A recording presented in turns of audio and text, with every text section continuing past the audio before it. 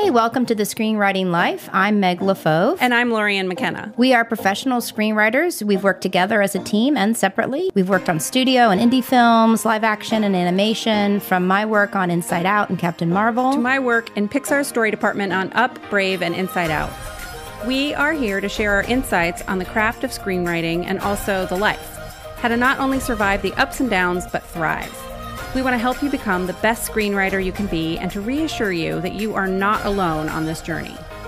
Hey everyone, welcome back to the show. Today we're chatting with award-winning actor, director, and writer David F.M. Vaughn. As an actor, David has worked on and off Broadway, most recently appearing as Lord Farquaad in the Broadway National Tour of Shrek the Musical.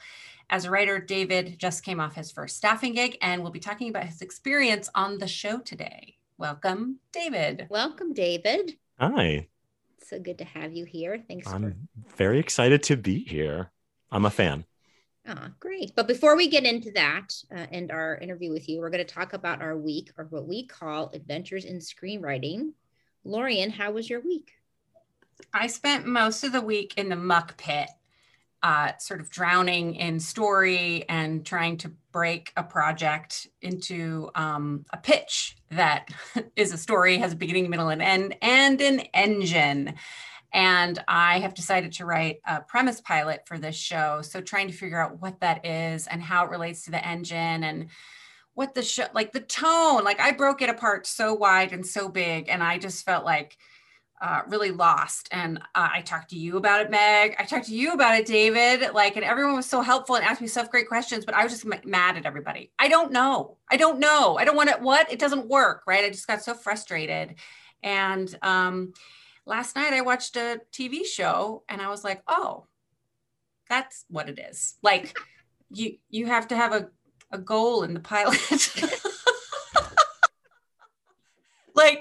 It was simple, but it was like, usually I get so caught up in the details, but I was like, I don't know where I was. Like I was wide and then I got stuck in the details and I was all over the place. And it's funny, I'm doing a character workshop where, I'm talking about character and character want. And I did this on Wednesday night. Wants, and you're relatable and you have to want for the character to get the thing that they want and all this stuff. And I wasn't doing it. I wasn't putting it into practice until I watched this show last night. I was like, oh, I got it all of a sudden. So it was like just that simple thing of family TV night, watching a show, taking a break, turning that project off and like, oh, ta-da. I mean, to be fair, I haven't sat down and written it yet. Yeah, which means David and I are getting a text in about an hour. Which is, okay, that didn't work. I don't know what I was thinking. I didn't know what I was thinking. That doesn't work at all. This thing sucks. But even if that's the case, I do get to have a good feeling, at least for the couple of hours this morning that I woke up. Right. So I'm going to savor these until I after I get off the show today, I'm going to go type and be that's usually half the reason I don't write. Cause I'm like, but as soon as I try this idea that's relaxed me, I'll find out it doesn't work. And then I'll go back into the pit. So I hear you. David, how was your week?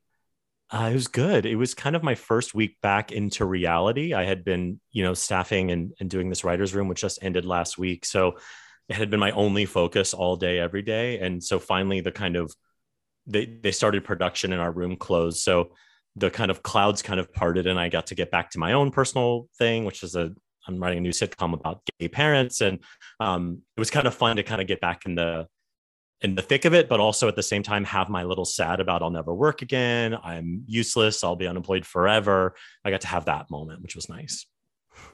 Congratulations. It's a good feeling. Yeah, it's a good feeling. I feel it feels great. Can I ask David quickly, do you have a way out of that? Because lately I've been feeling like that's my MO, or especially I know I'm going to feel that after this premiere I have next Wednesday. So or are you still in it?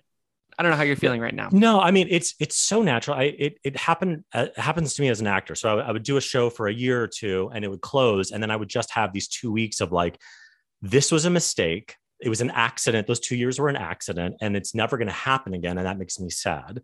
And then something else happens and you totally forget about it. You totally forget how sad you were. I have no advice other than I am a fan of leaning into the sad at first, being like, yes, I'm allowed to be sad and I'm going to be sad. And then the next day I'm not going to be sad. But I think a lot of people are like, no, no, no, no, no, don't feel negatively, override those feelings. And I think that is not the best case. I like to kind of embrace the sad with, ice cream and cookies and Bravo. But beyond that, I like to come back the next day because then I feel like I got it out a little bit. Well, you are mourning whenever you end, but be that on a set because the show end or there's always a little mourning process after that, no matter how well it went, because you don't have those people anymore. You don't have that experience anymore. Or if as a writer, you've been hanging out with those characters for 2 years every day, and all of a sudden you're moving on. So I think that's totally such great advice to just go ahead and mourn that and feel sad and eat your ice cream and watch Bravo and then be done and then get on to the next thing. Right. My week is basically trying to get to the finish line and being super surgical and again, not really giving myself the time to do, meaning always miscalculating how long it's going to take to do something, because you think, well, I just have to change 3 lines in this scene. But oh my God, that's actually sometimes longer because it has to be the exact right line. And you might write 30 of them and still be like, oh my God, none of these work. And there's no time to change this whole scene. So what is the line? So it's not my favorite part of the process. I know other writers love that part. It's not my favorite part. I'd rather blow it up and make it work from a deep level. So the lines are just, blah, blah, blah, I just get it. But that kind of noodle, make it work. It's not my favorite part, but it's part of the process because at some point you have to turn it in. I mean, even though your brain knows, well, I'm not sure that's going to work. And are we going to get that note? And you already know that, but you got to turn it in. And I do think that's a good thing. Like emerging writers who don't have deadlines, I think it can go on and on and on and on. Like at some point, you got to give yourself a deadline, whether it's quote unquote finished and perfect or not, you got to give it to your friends. Because the notes are going to come back and not be at all what's in your head, or something's going to come out of right field or whatever. So I'm in the finish line part of it and hopefully going on vacation next week. Hopefully. So that's my week. But let's get into the good stuff with David. David, we always ask each guest the first question because our writers, especially emerging, are so interested, which is how did you quote unquote break into the business? Well, I was an overnight success, really. No, I had a long kind of meandering career to get to where I am now. I am one of those ampersands where I just couldn't be satisfied with just being one thing. So in my career, I've kind of done a lot of different things, but what brought me here was I was an actor and I kind of fell in love with acting. And I went to college for acting and I moved to New York City. And it was a combination of being lucky and being a guy and being medium talented. And I just never stopped working. And in the industry I was in, which is kind of Broadway or musical theater, kind of just like regular looking guys were super in at the time. I don't know why.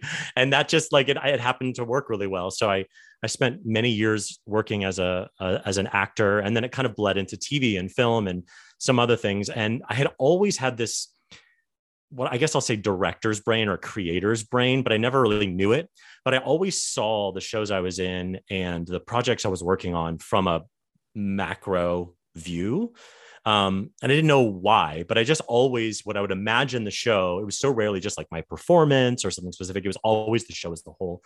And I think that is what naturally led me to writing and directing. And I had done, as Lauren was saying, Shrek the Musical for almost 5 years. And we closed the tour in LA, and I had somebody in my apartment, and I was like, in New York City. And I was like, I think I'm just going to move to LA and study TV writing and directing and just make it happen.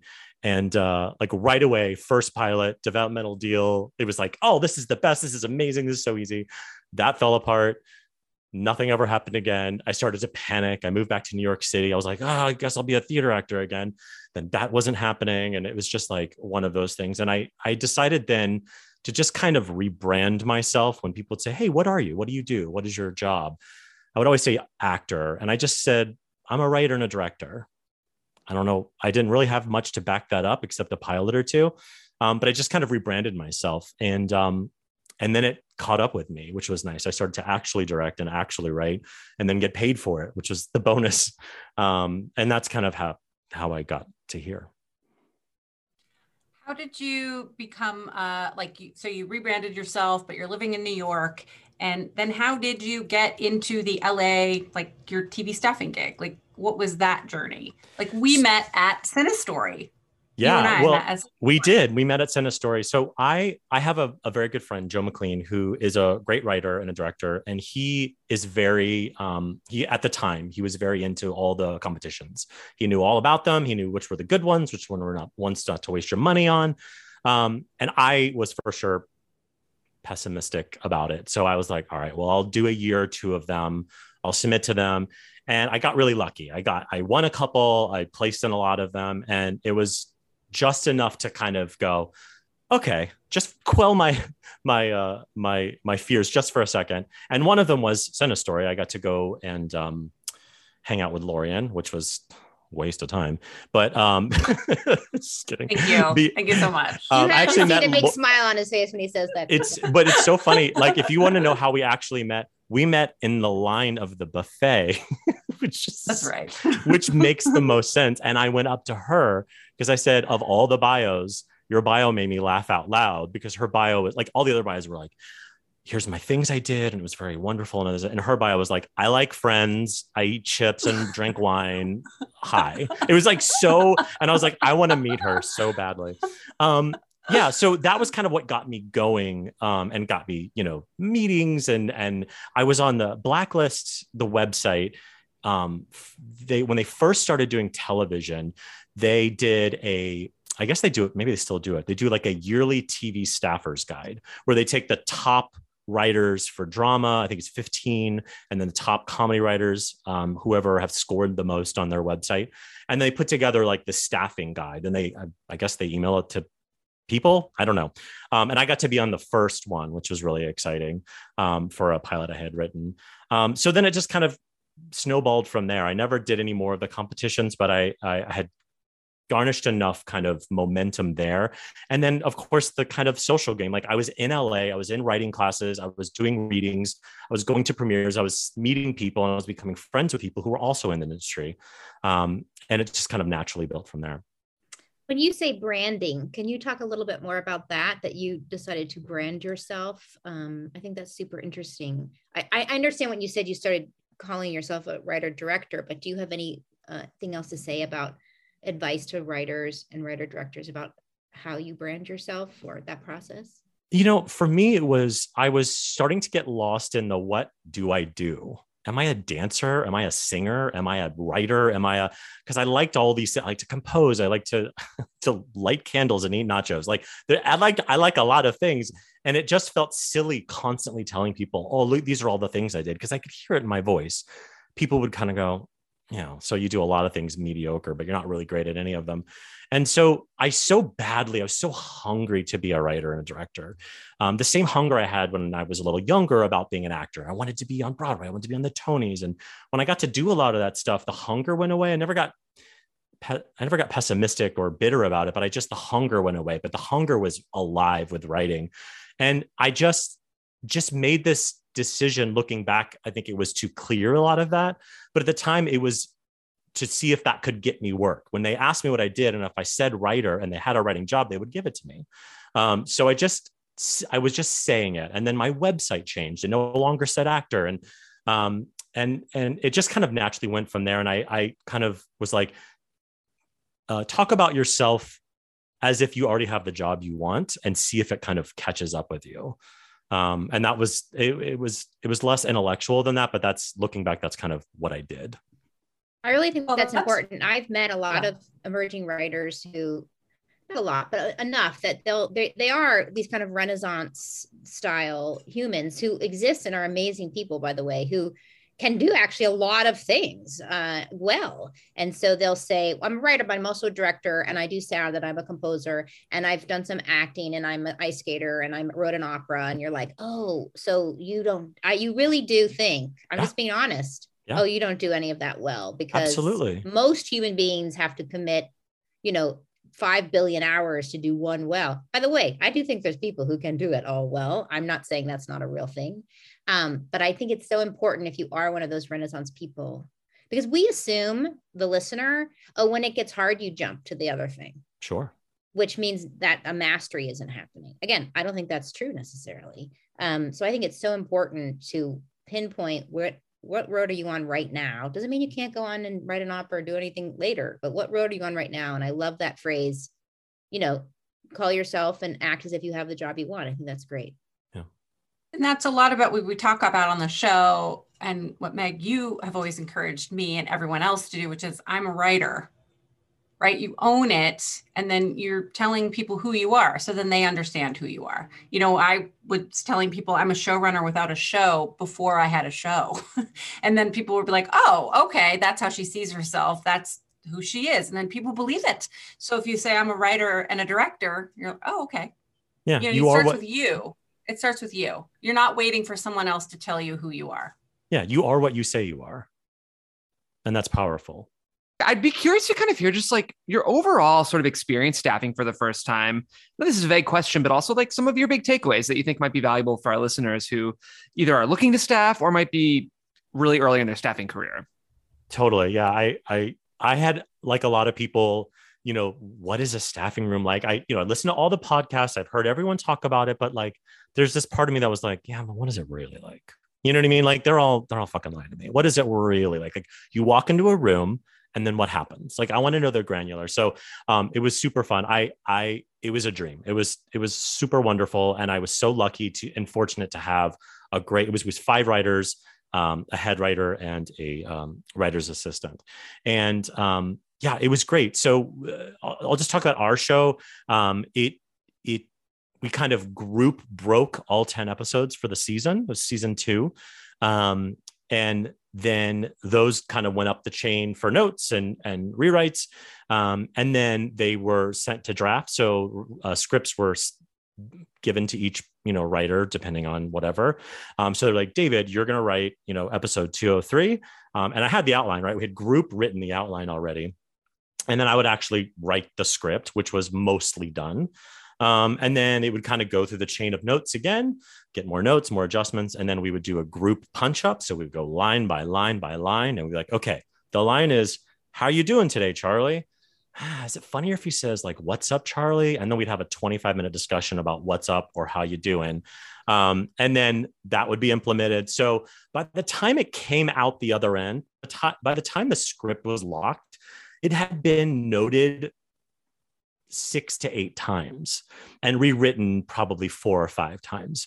So one of the big takeaways that surprised me that I kind of knew a little bit about, but I wasn't really prepared for, was the idea of ownership in television and how, episode 203 is mine. It says written by David F.M. Vaughn. Holy shit. I'm going to send it to all my friends. They're going to see the jokes. They're going to be like, how complex those characters. And it's so amazing.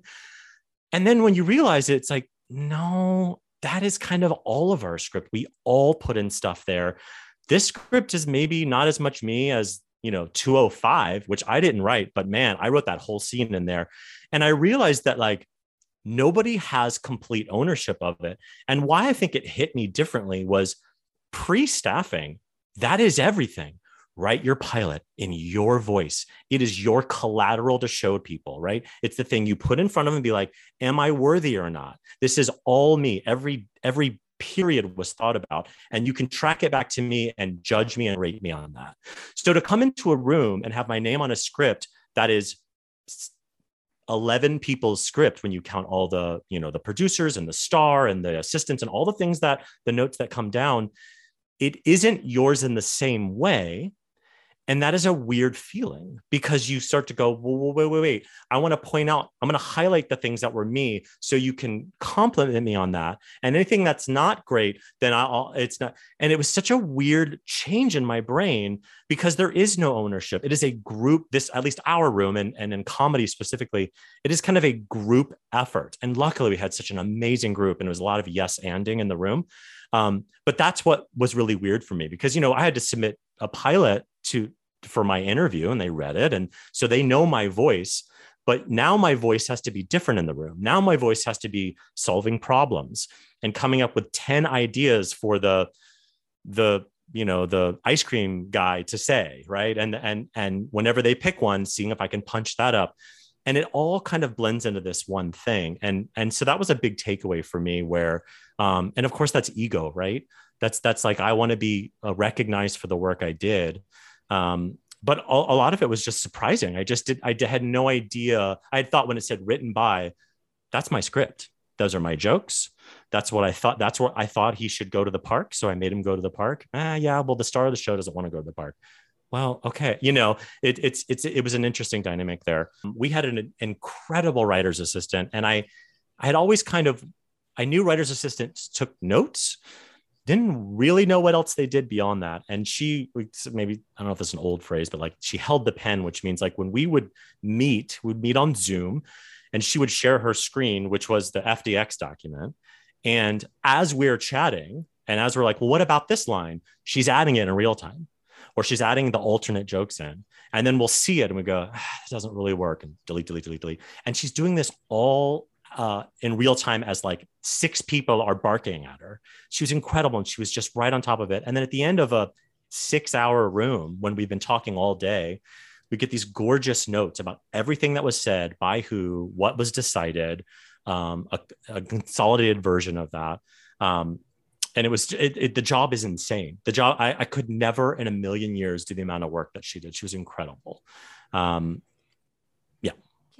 Can you talk a little bit about, we write these pilots that are our voice, right? Yeah. These are our calling cards. These are essentially our resume, and showrunners are reading for voice. They are matching skills and personality, all of that. So when you got into the room and it was this sort of realization of they staffed you for that, for who you are and what you bring in your experience, but there's this expectation of you have to learn the voice of the show. So how do you balance that? Can you talk about a little bit about what the real struggle is in that? Like, if you have an example of that, and then like how you figured out how to do that.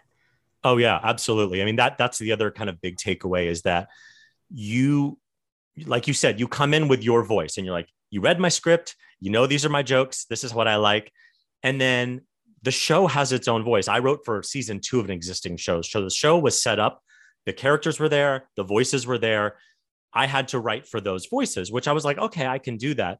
But there's also an element of taste that I think when we think of the word taste, we think of like good taste or bad taste. You understand comedy, you don't. That's a funny joke. That's not a funny joke. But it's actually not. There's a taste of how the show does and how it performs, and why the jokes need to be said a certain way. And you may think, well, I have a better taste. This is a better joke. And they're like, no, the joke is here. And you're like, but that's not as funny. But that's not your job, because A, your job is to write in the voice of the show and or the showrunner. But B, that is now the right taste. That is good taste now, right? Because that is the show to write for. And it took me, I would say, 4 days where I'd be pitching these jokes and they'd be like, well, no, that doesn't work because blah, blah, blah, blah. And I was like, well, I don't understand. And what I didn't realize, I had to train my brain to start thinking in the way the show works, and why if the show, you've read my stuff, Lauren, like my stuff is very adult. It's very like broad and dick jokes. And like, this was not that show. So like, I'm having to retrain my brain to write funny jokes for an animated snake, right? I have to like do that. And so that was the lesson I learned, was immediately start training your brain to start thinking about the show in a different way and make your voice the show's voice. And I would learn from the showrunner. The showrunner would edit live, right? We would all pitch 5 jokes and they would choose one of the jokes. And I started to learn, okay, he tends to like this. He tends to like shorter words. He tends to like punch here. He was like, a nice scene blow here. And then by week 2, 3, I think kind of all had gotten kind of that group voice. And then it was so much easier that way. But that is a struggle, because again, that pre-staffing, when do you get to do that? Right. I wrote a spec episode of Brooklyn Nine-Nine. And so I did that a little bit, but I didn't have producers and executives and studios giving me notes on things and people building things and say, we can't build that thing you wrote. Can you rewrite it? I didn't have that. So that's a hard thing for a first-time staff writer, is to train your brain to think differently than you have for the past X amount of years that created the script that got you in the room. Can you talk a little bit about those limitations? Like you're in a second season of a show. There's probably some amount of sets that exist. There's a budget. There's rules. So you can't just be like in a spec. You could be like, I'm going to take them to the subway. You don't have to think about the budget or location scouting or time of day or whether it's night, it's 2 a.m, you know? So how do you, again, it's that shift of I'm a brilliant voice on my own to I'm a supportive, brilliant voice in the room. How do you do that? Yeah, it's again, there's just no training grounds for this because the world is your oyster when you're writing all these original scripts to impress people. But the skill of a staff writer is to write for the show that exists. So yeah, you know, it took a while to learn. There was standalone sets. There was no swing sets, but they did block shooting, which is really difficult when it comes to production. And so, like, if you don't know what block shooting is, it's basically where, you know, if we had 10 episodes and in every episode, they're in the living room for this specific kind of scene, they shoot all living room scenes in a row.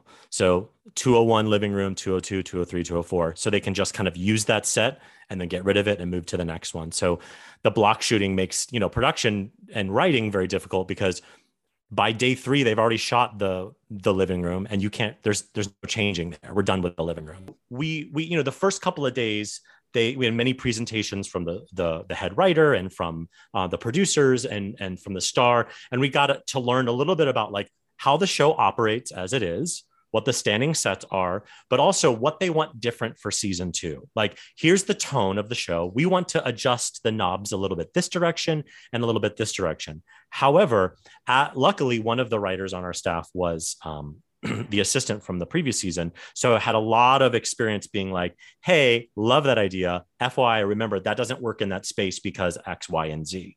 So those are the things where you go, oh, I'm brilliant. I come up with brilliant ideas and brilliant jokes. Look at all my brilliance. And they're like, great, we can afford your brilliance. Can your brilliance happen in a kitchen? Can that scene happen in a kitchen? And therein lies the skill of a staff writer, being brilliant with the limitations. And I don't have an answer as far as like how to just be good at that. I would say do everything you can to have your sad on day 1 or 2 about they're not listening to my brilliance. And on day 3 or whatever, be ready to fight within those guardrails. And, you know, we talk about, we love having deadlines and stuff. It actually is a blessing for you as a writer to be like, okay, I got to write within these walls for this voice.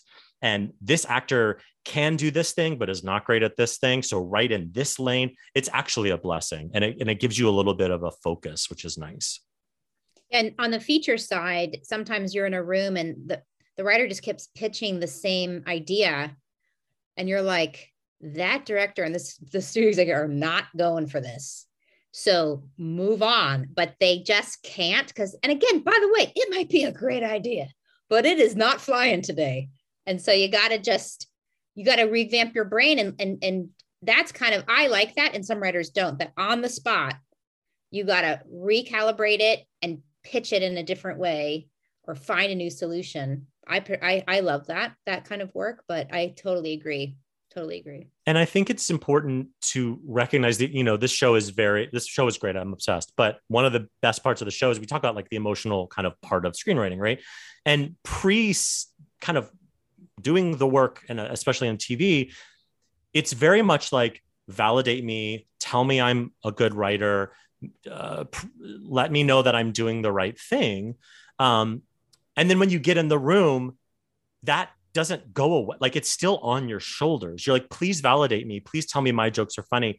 And there's just not time for that. And that's just not what it is. Your job becomes something different. And to make that switch emotionally is hard. And it's all ego, right? It's all ego driven. But for your first time, it's hard to shed some of that, like defending yourself and defending your jokes, because it's all coming from a proving to everyone that you belong here. But you're there already. Exactly. And that's the fact that you're in the room. And that's for everybody else in the room, you're in the room. So let's go. And it's all about the work.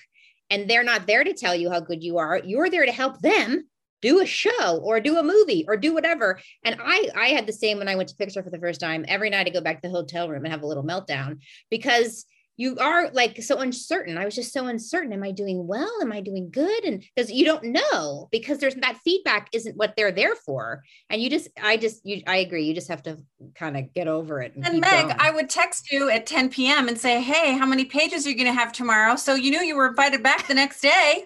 I was still a writer there. There is a huge disconnect though, between like the artist that is a sensitive person who, like David was saying, like wants to be told you're creative and interesting and intelligent, and the job of being a team member building a building, right? It's like you kind of become a contractor that's building something. And I don't know if I'm saying this in the right way, but it's a different job. Yeah, I'm just glad you didn't go into sports metaphors, because you would have totally lost me. I would have literally end meeting for all. I wouldn't have been able to follow you. No, but it's important to pair that with the ego. Like, this is not about me. It's now about the group. And by the end, when I came out the other side, I was like, that was so fun. I get the job. I love the job. I love being collaborative. But the other thing that I want to like advise people if they're about to do their first staffing is to not walk in apologetically. It's to not walk in the room like there's a favor, I don't really belong here. That is, we all are going to feel that way, right? We're all garbage people. We don't deserve any of our success. But when you walk in that room, how dare you? Well, yeah, I was looking right at you when I said that. But like, don't apologize for being there. Walk in guns blazing. Now, within confines, right? You've had previous guests say like, understand the political nature of the room and yes, and don't just poo-poo things and, all the things that are all right. But I think also make sure you come in there and you're like, great, here's my idea for that. I think there's we all have that devil on our shoulder saying like, don't say anything, because then if you speak up too much, they're going to know you don't belong here. And that you're a mistake and you shouldn't have been here the whole time. But it's just not, you're there, you got the job, you got it, you're ready to go. Now tell me what you want the frozen banana to say. Because you know what's important is, because if you're just thinking, which by the way, I did the exact same thing when I went to Pixar for the first time. You're just thinking in your brain about, should I talk? Do I not talk? Are they mad at me because Andrew Stanton's getting red in the cheeks? And is this because I talk? Like your brain is on overdrive, right? Some sort of survival mechanism kicks in. And yet if you're doing all that, your brain is not listening to the story issues on the table. Like you're taking up a lot of your energy self-reflecting. And I think that eventually, and it can happen very quickly, just have to be interested in the story. You just have to be fighting for the character or what, that's why you're there. That's the part of the brain that you need. They don't need you to, but it is very normal. And I totally hear you. They do need you to speak up. They hired you. Yeah. And inevitably, I think that part of bringing yourself to it too. I remember when I was at Pixar and I got promoted from being a script supervisor to a manager. I was like, what's that job? I don't know. What's a department manager do? And so I looked at other department managers. And then when I took the job, I was copying what they did, how they did the job. And it was awful. I was terrible. And about 3 days in, I was like, oh, no, I just have to be me doing this job. And I think that's a similar thing in being a staff writer, a writer in a room. Sorry. Words are hard. What? Words are hard. I'm going to do great with my project later this afternoon, you guys. I feel really good about it. Excited about the text. When you show up in a room, that's the bringing yourself to it piece, right? Get out of your head, Meg, like you were saying, like, don't worry about, am I doing this right? Am I as good as, am I going to be better? Am I doing this right? And I want to get into that too, David, like the sort of do's and don'ts that you learned, right? Outside of being on time and, keep your camera on, but it's sort of showing up as yourself being a staff writer, which is hard when you're full of self-doubt or fear or anxiety and all those things, but somehow you have to be present as yourself.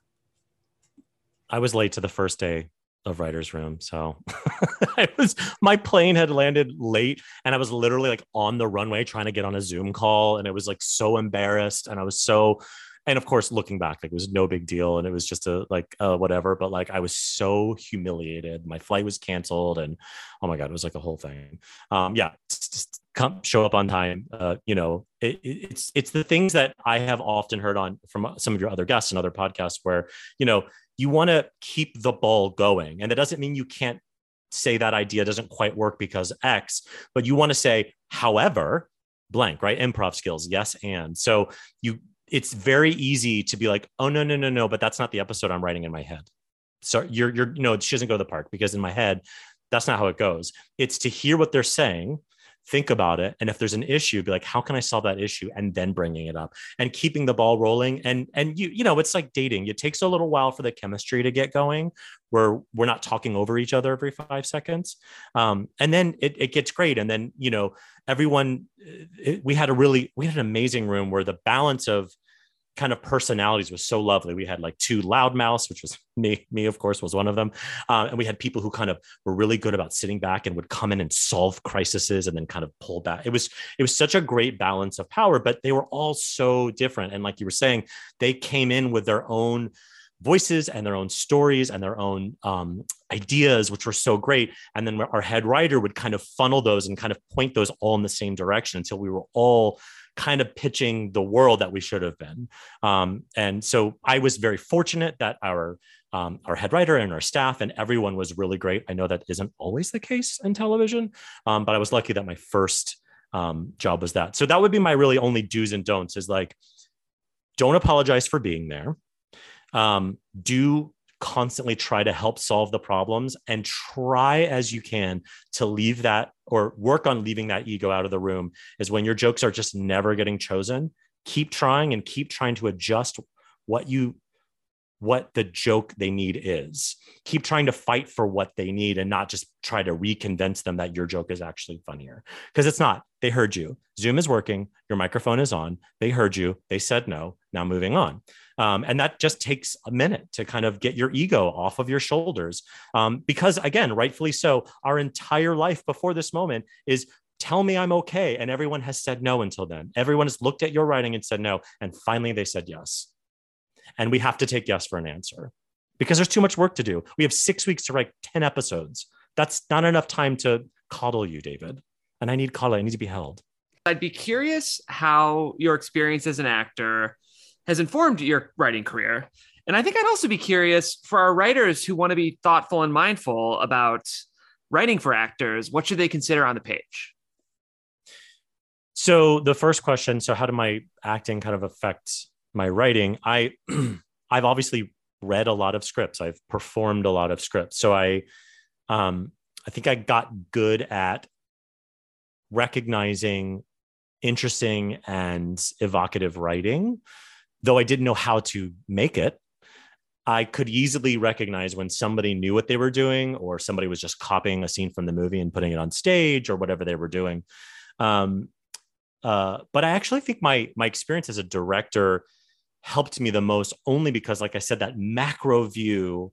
Actors, and this is not a dig at actors, I am one, are very self-centered in that they are very much thinking about their character, where they came from, where they're going, how they're feeling, because that's their job. They're not thinking about, well, in this scene, the lighting is a little harsh and that tonally doesn't match the scene 3. Like they're not thinking that way. So I think the directing actually helped me understand why in some shows or some movies or whatever, that I didn't have the line I should have had, or I wasn't the focus, or why am I not doing this? And kind of understanding all the parts that each performer plays. And as far as like how to write for actors, I think somebody had asked, do I write a lot of parentheticals or kind of actor direction in my scripts? And the answer is yes, I personally do. However, I want to clarify things. I think some people go, well, he raises his eyebrow here and takes a deep breath. That I think is more a little directorial and a little less what I try to write. But what I do want to write when it comes to parentheticals and, the ever loving dash dash is I want to make sure the actor specifically understands what I mean by, here are the words that you say. Here's what I mean about that. I mean that you're saying I love you, but you actually mean you don't. Not because I'm trying to direct you, but I want to make sure you're oriented into what I meant. And then from there, director and or actor can kind of take it. But it's just about, I don't want to offer any confusion to anybody. So I think some writers are afraid to do anything, right? And then some writers overdo do it. They're like, and then she turns left and then she grabs her purse and then she does this and she does this. I like to just make sure everyone is oriented into what I mean and what I'm trying to explain to you as this how to make a movie document we're creating. And then you take it from there. So I do like to write. Most of it comes from punctuation from me, excuse me, not parenthetical. So I will often do a dash, ellipses, that kind of stuff I love, because as an actor, those are the pauses that I'm really pulling the most juice out of. I'm teaching at Joffrey this summer, and I was teaching an acting class. And that was one of the things I was trying to teach, is that the best acting and the most memorable scenes are so rarely we're like, oh, they said these words. We remember these like emotions coming through between the words, before choking up as they're trying to say, I love you, but they can't. Those are the moments we remember. So to be able to write that is difficult, but that's why I like to use kind of the dash. Wait till you see my scripts, they're insane. But I don't often write a lot of parenthetical, because it doesn't feel like my job.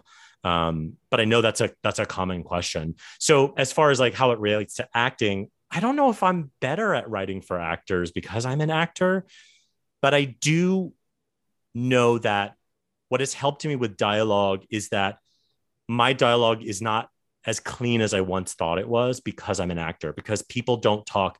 I'm going to go to the store tomorrow. Okay, mom. People don't talk that way. And being an actor, I've read really great scripts that are very broken up and they're very conversational. And that has been very helpful to me. So I try to make sure I write for human sounding humans, instead of the, very formal. Your interpretation of the parentheticals and all that is to root it emotionally, so that the reader or the actor understands the emotional integrity of the story. Yeah, the subtext, the emotional subtext that's going on underneath is, and I agree. If you do it too much with parentheticals, they'll just stop reading them. Like it has to be like, this is ironic. She's saying this in a worried way, even though you could read it that this is angry, right? Like it's always like, you really need to understand the complexity of the emotion of that simple sentence. Is the only time I ever use them. But I like dashes too, by the way, and little dots and all kinds of stuff. Yeah. But that's why I like to use punctuation, because I want to make sure actors have runway to find it and to do it themselves as well. Because actors need to meet you. You can't just tell an actor, be sad here and go and walk over there. It's just not how they act. So to allow them to find it with you, but to you kind of lead them a little bit with those dashes, to be like, there's a dash here because she's unsure of what to say next, without saying she's unsure of what to say next. You know what I mean? So it's a little bit of cheating, but I think it does, when you read it from the page, I think it is helpful for an actor to see that kind of stuff. I think what's so smart too is just as a litmus test, to echo what all of you are saying, if you're on the fence about using a parenthetical, ask the question, does this clarify my script? Because there are some parentheticals that either over detail your script or sometimes even muddy your script. Whereas I think if you come to a line of dialogue, and like the goal should always be clarity in our writing. If you feel like the parenthetical is clarifying a line or a moment, then that's the right time to use it. I don't use them because they take up too much space on the page. Like my page count goes off the chart. So this episode is 22 pages and it will not be a page over. No, I mean, I write dense scripts, I think, and I need the lines that I have. So hopefully, I mean, gosh, maybe I should look at this, but I'm like, parentheticals, I don't use parentheticals. And then I'm like, oh no, do I not write subtext? Like, is it all just that? So then of course, now I'm all spinning. Oh my God. Thank you so much, everybody. Yeah. Great place to yeah. But one of my favorites is like when you write a character who says yes and the parenthetical is no, or, vice versa, right? To really give them no, they mean no, but they're saying yes. Now, as an actor, what is the kind of writing that will make you say yes to a script? How much does it pay? Well. End of list. No, I I wish I had something different to say than what all of you have said and the really talented people have said. But like, it's just when there is a interesting, unique relationship, it's not necessarily about the dialogue. It's like, how do I relate to that other person in this scene? Is an argument scene, it's a love scene or whatever, but like there's something interesting about the way they relate to each other, how they talk to each other. That is always fascinating to me. And it's in subtext is an obvious one where when there's a lot going on, so you as an actor can be like, man, I'm going to really dig my teeth into this. So subtext and just relationship. Guy in the middle of the field just talking to himself is just, I guess that's Letterkenny, but there's just not a lot to that for an actor often. But when I see a really juicy scene between two people, that is very interesting as an actor. I love that. I love that. Now I have something else to work on my pitch. Thank you so much. Thank you. I feel particularly impassioned about telling writers that they can direct. Like if they have that instinct or that desire, they've been told by the industry or by powerful people or these nebulous voices that they can't. Directors are special people and they don't have it because they're writers. But I think I'd be curious to hear from you, like how can writers who have that itch or that curiosity create opportunities to try directing? You know, I lived in LA for a while, and one of the things I loved about LA that I don't think necessarily lives in New York is the idea of kind of making your own stuff. And there's just no excuse anymore not to make your own stuff. Movies are made on iPhones now. So what I would say is that we are unfortunately in an industry of prove it, prove to me that you can do this. I struggle with this too, where they're like, well, show me the thing that proves you can do the thing. I'm like, well, here are 6 other things. If you can open your, no, I need to see, did you do the thing already? And can I judge that? So it is hard, especially if you've never directed. I am a fan of starting small, direct a reading of a script with your friends, direct a community theater production of something, make a silly SNL style commercial on your iPhone, do something. Because I lost a job one time for writing for this commercial. And the guy was like, if you can show me anything you've written that is on screen, anything, I'll hire you. I just need to show something to my boss. And at the time I had nothing. I was like, I've written all this stuff and I'm a really good director in theater. Look, he's like, do you have any? And I said, no. So my advice would be get the smallest thing on tape, anything. It literally a 2-minute skit that you've written with your friends is so important in this industry of prove it to me. And inevitably, like work begets work begets work. And you doing that little 2-minute video will actually inspire you to do the next thing and the next thing and the next thing. But that would be it. I until I had collateral in my hands, it was really hard to convince people to let me do things. And now I've got, 10 pilots and 3 features. I got all this stuff that I can like show people. But prior to that, I was like, well, I'm a good writer, I swear. And they're like, are you really? Wait, I want to go really quickly before we end. I want to go to one thing. We're talking about the screenwriting competitions. I am not sponsored by them, but one that I really love besides Cinestory is called NYC Midnight. Have you ever heard of this? It is not like your traditional one where you're like, submit your scripts and the best script wins and you get an interview with this manager. It is a writing prompt one where, the night before you have to start, they give you your prompt and it's divided into categories. So it'll be like, for this group, it's mystery, the character is a postman, and the object is a knife. And then you have 3 days to write a 12-page script, and then you submit it. And then they take the top 20%, they rate them or whatever, and they do round 2, and then they do round 3, and they go through all the rounds and whittle it down to the winner. And I was very fortunate enough to win that competition, but the best part of the competition was you're forced on a deadline, and you're forced to write in a genre or about something that you did not plan on, that you haven't been baking around in your head all day. And my first genre was mystery. It's like, mystery? I don't even know what mystery, like, I was like so mad. I was like, I'm not doing this. This is stupid. I hate it. And then the next morning I woke up, I was like, all right, if I want to write a mystery, I was forced into it. And it was so good for me and so good to broaden my brain and to go, wait, I can write a drama. And so like round 1 is 12 pages. Round 2 is 12 pages. Round 2 is like 6 pages. Round 2 is like 3 pages or something. But the last round, you have to write it in 24 hours. So it is like, do or die, let's go. So it was really great. So that was a good one. It wasn't super expensive to enter, and it was just fun to have somebody tell me what to do. What's the name of it again? What is NYC Midnight? like New York City midnight. And oh they have like you all better do it. I want it on the Facebook page. Tell me that you're doing it. I think it's so good. So fun. And what I'll suggest to you, if you don't make it to round 2 or round 3, keep doing them. So you'll see they post all the winners and then they post what the next round's things are. Pretend that you're in it and write it anyway in those times, because it's so good for you. You get to read the winners? Yeah. See that? You're going to learn so much. Yeah. Oh my God. You're going to learn so much. They post the screenplays afterwards. So one thing I want to say about your great advice about making something is that you actually get to see if you like it, right? It's like, oh, I want to be a director. Give me a shot. Give me a shot. But then you're doing it and you're like, oh, I love this, or this is the piece I love and I'm good at, and this is the piece I need to learn, or I fucking hate this. I am not doing this, right? It's good to know so that you can sort of like, okay, I'm going to let that go. Or I'm not ready for this. I'm going to learn. I have a friend who's a writer, and after he directed his first thing, he was like, oh yeah, directing's for suckers. Like, oh, it's so good you directed something. That's great. You found that out. Yeah, I like aspects of it. I like directing voice actors. I like post. I like, location scouting. I like planning shots, but like the actual, like, I don't know. We'll see. I mean, I'm doing a little bit of it right now, so we'll see, but I love it. It's the best. But like, but one of the things I love about making it too is that you also can be like, God, I wish directors would just do this thing. I just don't know why to do it. So I'm going to do it. And then you do it and you're like, oh, that's why they don't do it.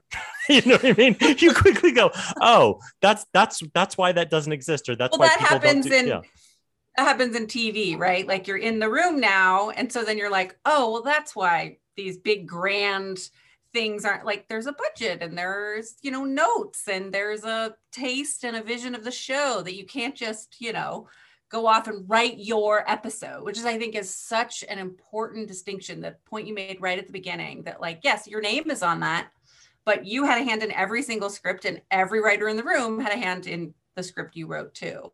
So, it is definitely an all hands on deck collaborative thing in the room you were in. Some are different. Yeah. Some really are, here's your script, go do. I imagine. I don't know about those, but I think if you went through and highlighted everything that I personally created out of my brain only and lasted and did that for all the people, all these scripts would just be giant rainbows, right? I'd be like, yeah, in that episode, I have this little block of dialogue, but then this one is all me, but this one I have nothing to do with it. Like there's no ownership there. Collectively. And then there's shows that there's a giant famous creator showrunner at the top who gets your script and rewrites the whole thing in their voice. They just needed that platform, that runway, that context.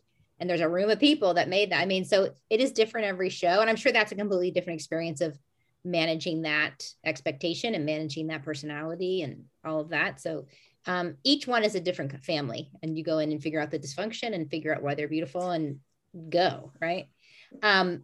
So let's do our final 3 questions. We always ask our guests the same 3 questions. And since you're a fan, I expect you to be prepared. Okay. What brings you the most joy when it comes to your writing? I laugh because I'm going to sound like a sociopath.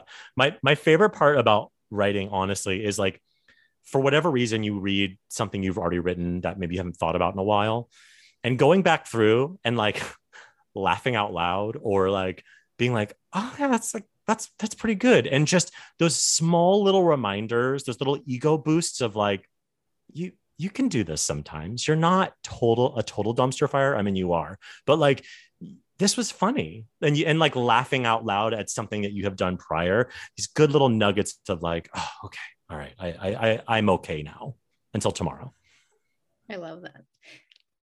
And what pisses you off about your writing? You guys have talked about like 30,000 foot view or whatever, 3,000 foot view.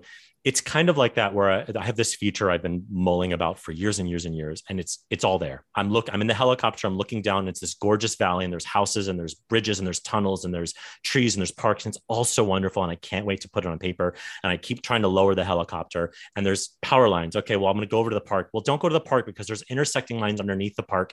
And that's kind of confusing. Go somewhere easier. Okay, well, I'll go over here. And I just spend my time not being able to break into the story because I've decided in my head it's too too complex and everything's connected to each other that there's no way to start. So then I just don't fucking start and I sit around and pout.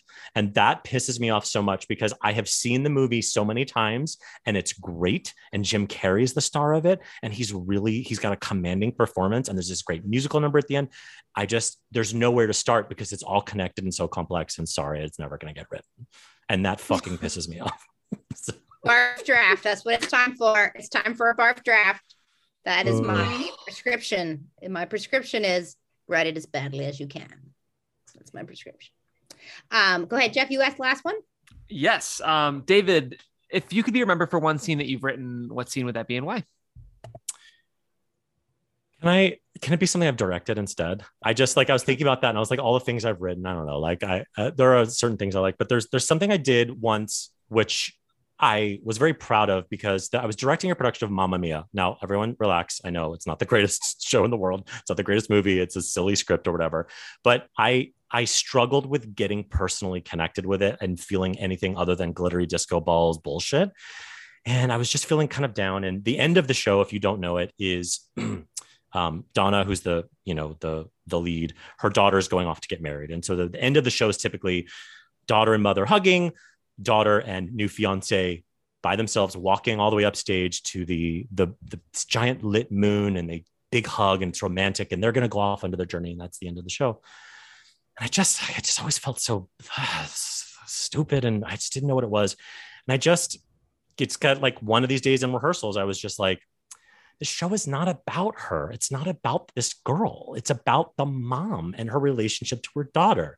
And I just went, fuck, how do I make that the end of the show? And it was a tiny change, but all of that happened that I just told you. And daughter and fiance started to walk off stage. And then daughter kind of says like, I'll catch up with you, runs back, gives mom a big hug. Daughter runs off. And then we're just left with mom. And we were left with mom as the kind of lights were just slowly coming. And mom just kind of blows an air kiss to where her daughter once was. And that's where we live. And then she closes the door. And that was the end of the show. And I don't know why that is, I think about that a lot, but like, it was this like, I just got overwhelmed in rehearsal. I kind of choked up a little bit. I was like, and that feeling, that like high that I feel like we chase as writers and directors and actors, like that was like peak high. It was this regional production of Mamma Mia, like who cares? But it just like, oh God, it felt so good. And so I'm very proud of that. It's so beautiful. Lovely. So beautiful. It's such a good reminder too. It's always character and it's relationship, right? People think they want a big happy wedding ending and that's the end of the show, but they really want to see a mom yearn for the relationship she once had with her daughter. Like that's what we want. So, and that you could recognize this show is about the mother, and that happens so much in our writing. You know, I love that. Very emotional. Yeah. Thank you so much for being on the show. Thank you.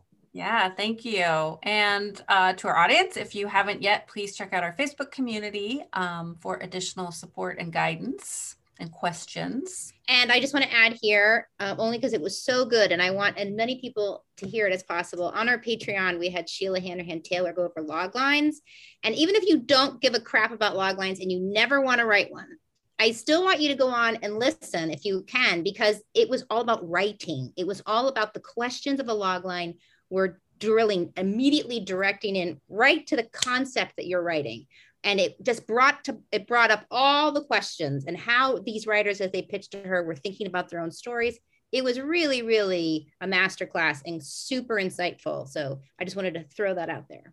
And just to That's awesome. Piggyback quickly, once you sign up for that tier of Patreon or workshop tier, you get access to all the workshops. So you'll hear Sheila's amazing workshop and you'll hear Laureen's amazing character workshop and their story workshops. And I'm biased, but I personally feel like it's a really, really great way to spend some money for some education. So it's definitely worth thinking about. And I'm glad you brought it up, Meg.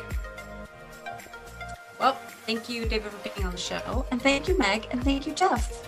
And our interns. And remember, you are not alone, and keep writing. Thanks for tuning in to The Screenwriting Life. We love our community and we want to get to know you even better. Join our Facebook group at facebook.com/thescreenwritinglife or email us at thescreenwritinglife@gmail.com to have your question considered for the show. You can also suggest topics by emailing us there. Also, we'd love for you to drop us a review on Apple Podcasts. Even if we don't read your review on air, trust me, we have read it, and not only does it mean the world to us, but it helps other people find the show. We've always been driven by mission and mentorship, and reviewing our show helps expand that mission. And of course, until next Sunday, happy writing.